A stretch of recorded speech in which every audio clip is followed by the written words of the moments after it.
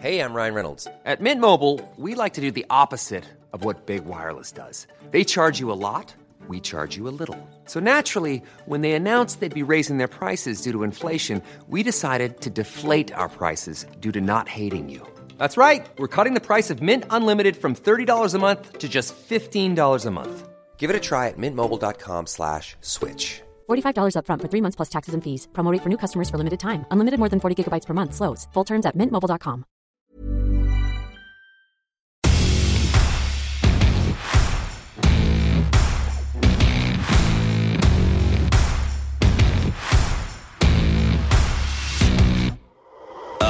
Hello friends, this is the first time we've done this. Everyone gather around quickly and welcome to an emergency Golf is Ruining My Life podcast. This is Thursday morning. We're in the radio studio right now. Tom Price has come into my radio show and gone, we need to do an emergency podcast right now. My golf game is going wrong. When are you on air? How long have we got until you go on air? A bit? 45 minutes. Oh, okay, I might need all of that time. I nearly gave it up yesterday. I'm not even kidding. I've been there with this, where there was a podcast last year. You could probably roll back to season 2 of the show, where do you remember I stopped playing golf for a month because I couldn't do it anymore? Yeah, but when you did it in a slightly joyful way. Do you know what? Whereas I'm doing it in a lying on the floor, staring at the sky, I feel completely broken by it.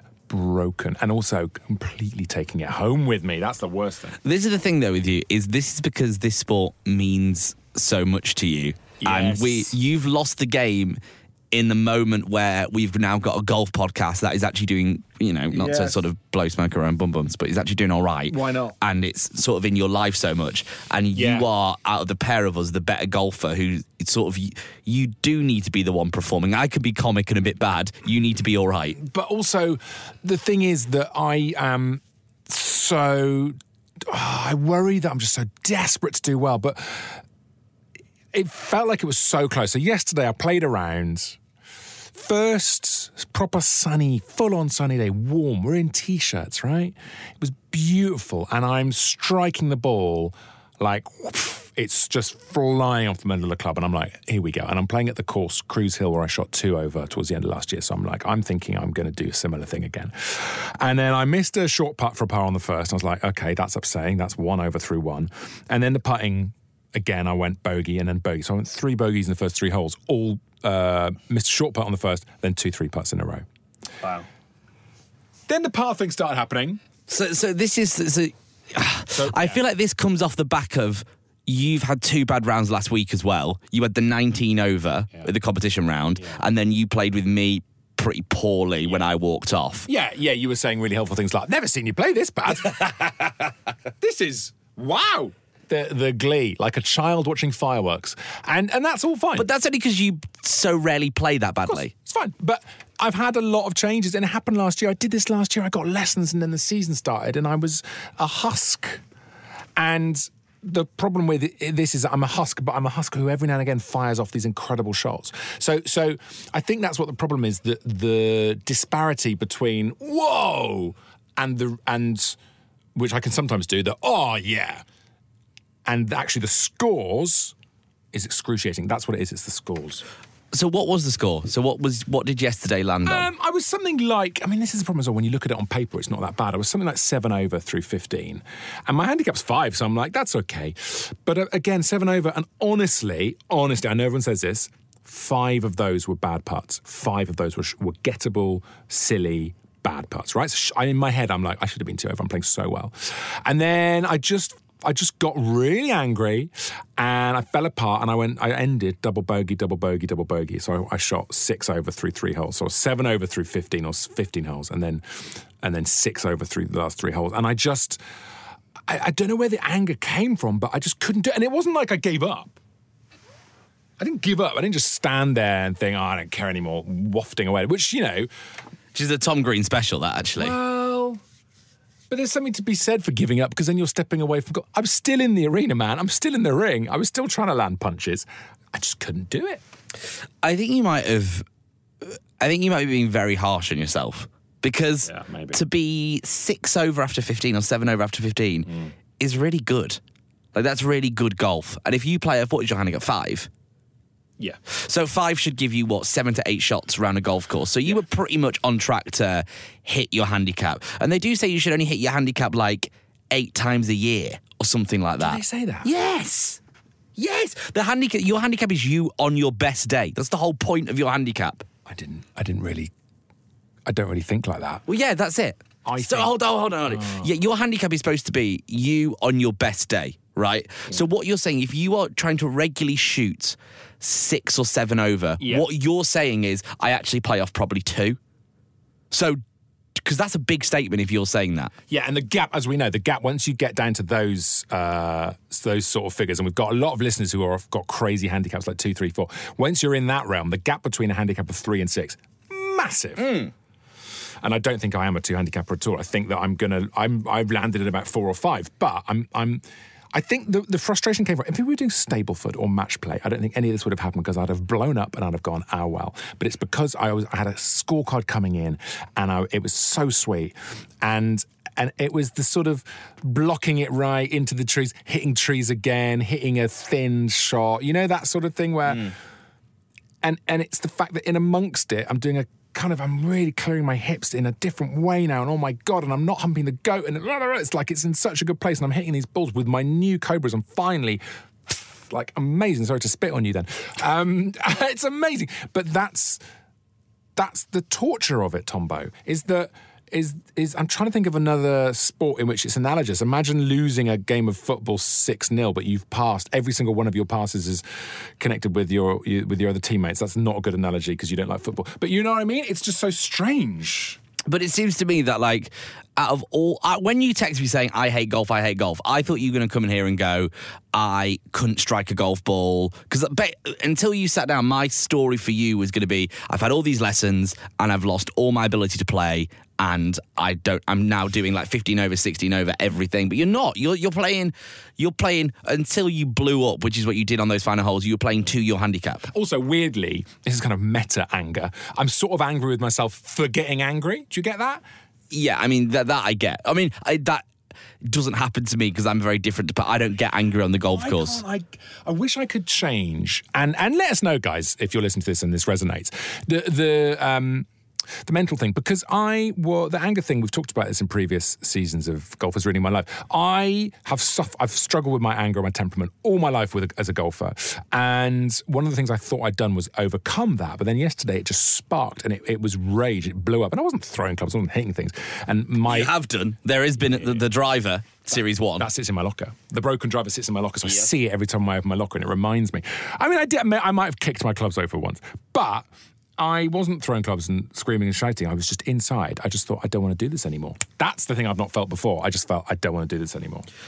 That's where my brain goes. My brain goes to, I don't want to do this, so I won't. I'll just walk off. And I've been reading this really interesting book at the moment you probably know this guy that I'm reading a book of because he's a sort of late 90s, early noughties comedian. Yeah, go on. Is it Paul Tonkinson?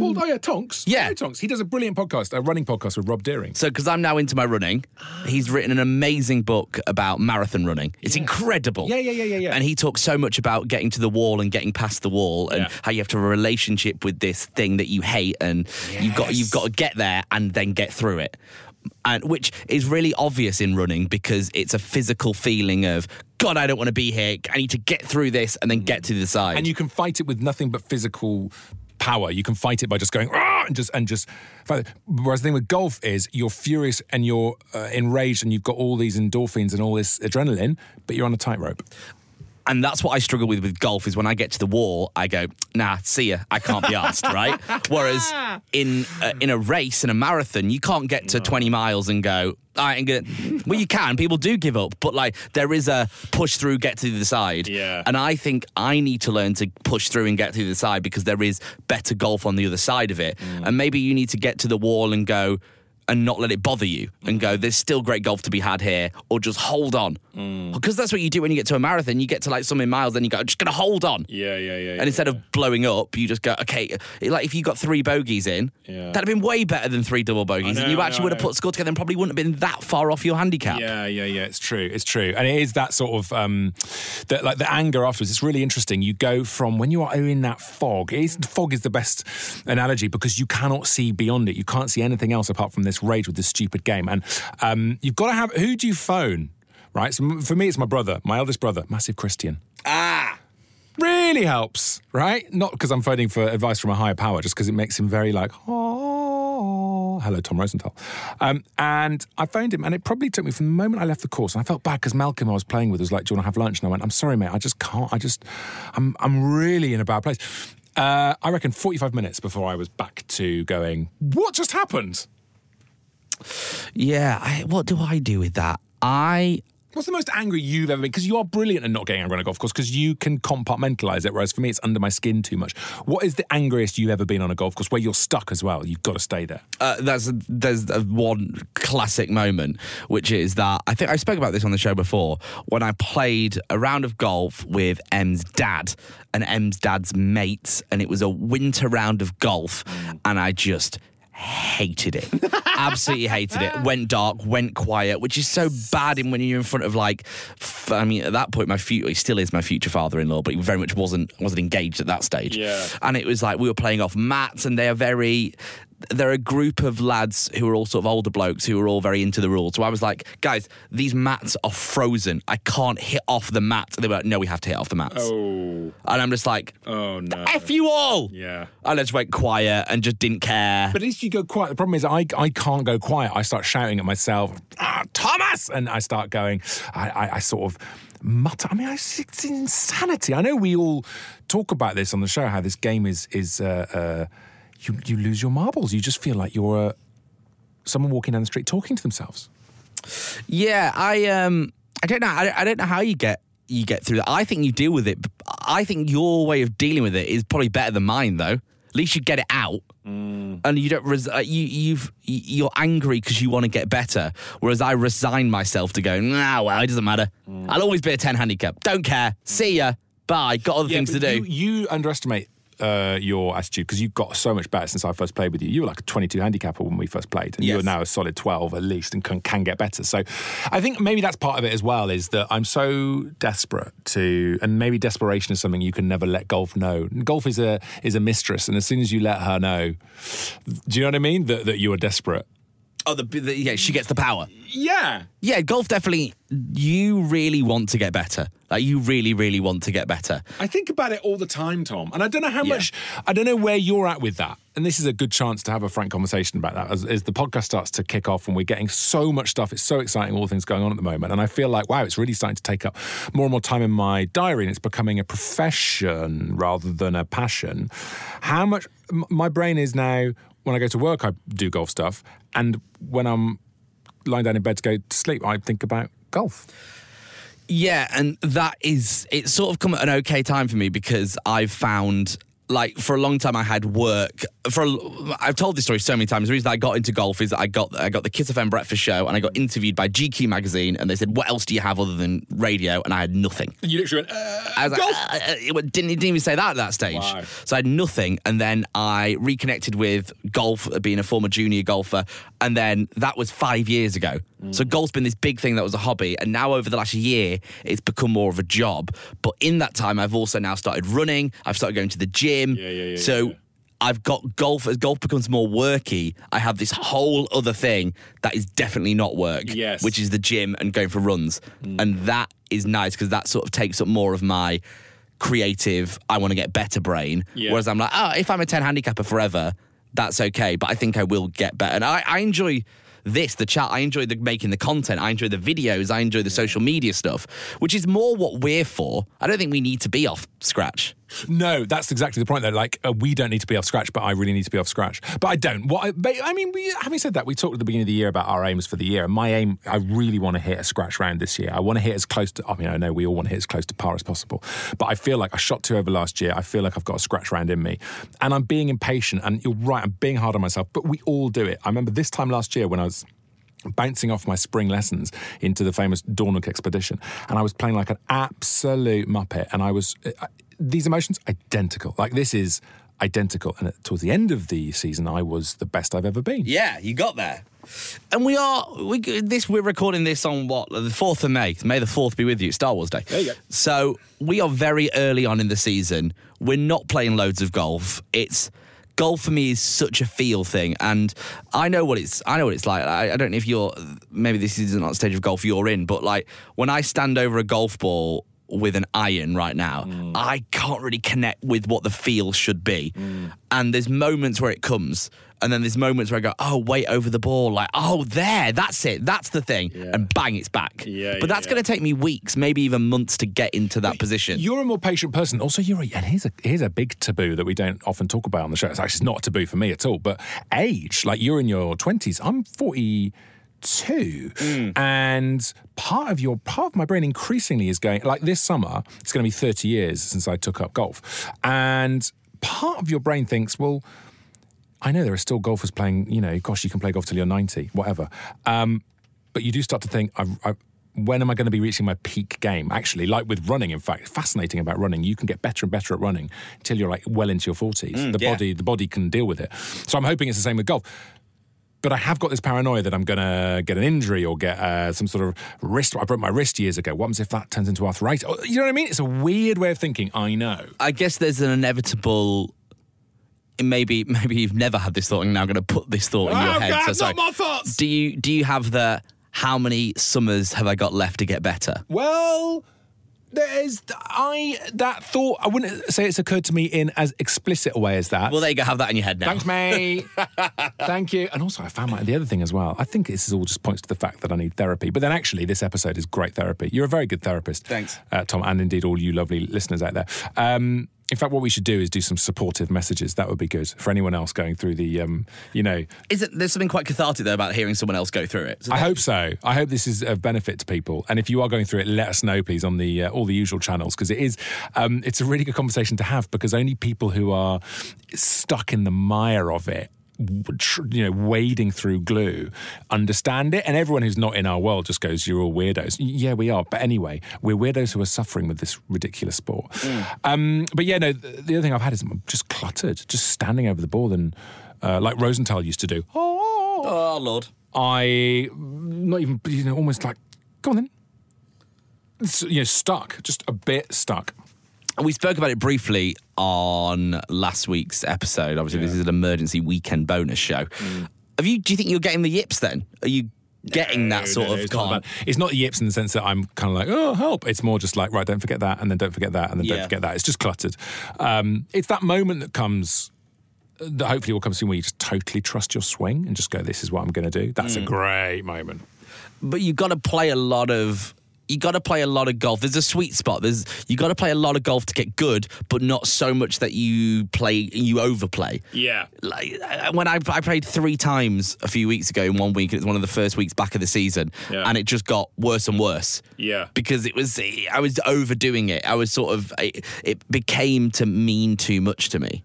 I wish I could do, it does. And again, it comes back to the scoring thing. I've got a match play. I'm playing a match play game for the comp, some sort of comp at our club on next Thursday.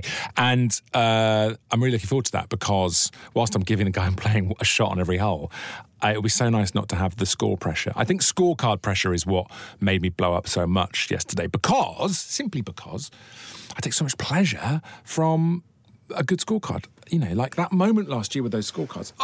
But I think there's something... This is... Actually, I was going to speak to you about this, because obviously we've got our Versus series coming very soon, which is going to be me and Tom taking each other on YouTube with a load of very famous faces that you'll know from the world of golf YouTube. Yeah. I'm slightly worried about the fact that it's a stroke play thing, because I worry that it will make it harder to... As someone of my level, stroke play is quite daunting. Clearly, it's still daunting at your level as well, to have that pure sort of every stroke counts. That's why I love Stableford, because you can blow up and you can walk off a hole and go, wow, it literally doesn't matter. Yeah, that is exactly what made me blow up yesterday, the every stroke counts-ness of it. But can I just say, I had a thought the other night, just as I was going to sleep, thinking about golf for our Versus series, right? Yeah. I'm just going to riff live on the show now, but I thought it'd be really funny if we do, it could be stroke play, it could be match play, but we play in bursts of 18 with our guests. We're going to have guests on eventually, hopefully, but initially we're just going to play each other. But we do a rollover of it. So however we finish that first round, right, when it's just you versus me, say you're 2 shots ahead or I'm 2 up. That's how we start the next thing. So it accumulates over the whole summer. So Jesus. You can, could get to a point. So I could find myself starting 50 over. Well, yeah, but I think that'd be really funny. And every time you restart, you get your shots back. Or if you did it match play, we'd start and I'd be like, well, I'm 7 up now after the last 3 rounds. Or not, because actually, I don't think that would happen. But I think it could be really funny. It could be funny, but it also could make it terribly unwatchable by episode 4 when we're going into a 9-hole game and you're 13 ahead. So even if I win every hole this game, I can't sort of get to where I need to be. Listen, in the same way that you planted thoughts into my brain, I just wanted to plant that thought to see see the horror on your face. No, you're right, and also it wouldn't be good for people coming along to watch it. That would mean you'd have to very much watch from the start. Yeah, it'd be difficult. But I am nervous about going into a stroke play competition. Yeah. But I think that's for the view. I mean, this is really behind the scenes here, friends. But for the viewers, this is probably the best way of watching it would be pure stroke play, and we knock those shots off at the start and go from there. Stroke players in. All right, listen, guys. I've got a radio show to do. You've got to do a radio show. Do you know what? I feel like I've had a sort of golf shower. Yeah, good. Thank you. It doesn't. You're being hard on yourself. No, I know. But also saying it all out loud makes me go, oh yeah, we're mad. So anyway, thanks for listening, guys. Thank you for being collective therapists today. I would say as well, just before the show, I had a very interesting conversation with someone, and Tom and I might have our first big road trip for the show coming up. Yes. I mean, it's not even a road trip, mate. It's technically, we will need an aeroplane for this. We're going to get on some flights with some celebs. What? This is ridiculous. We'll tell you more about this in the coming weeks. There'll be another episode of the show next Thursday. Remember, head to the socials at Golf is Ruining My Life for all that good stuff. And that was your emergency podcast.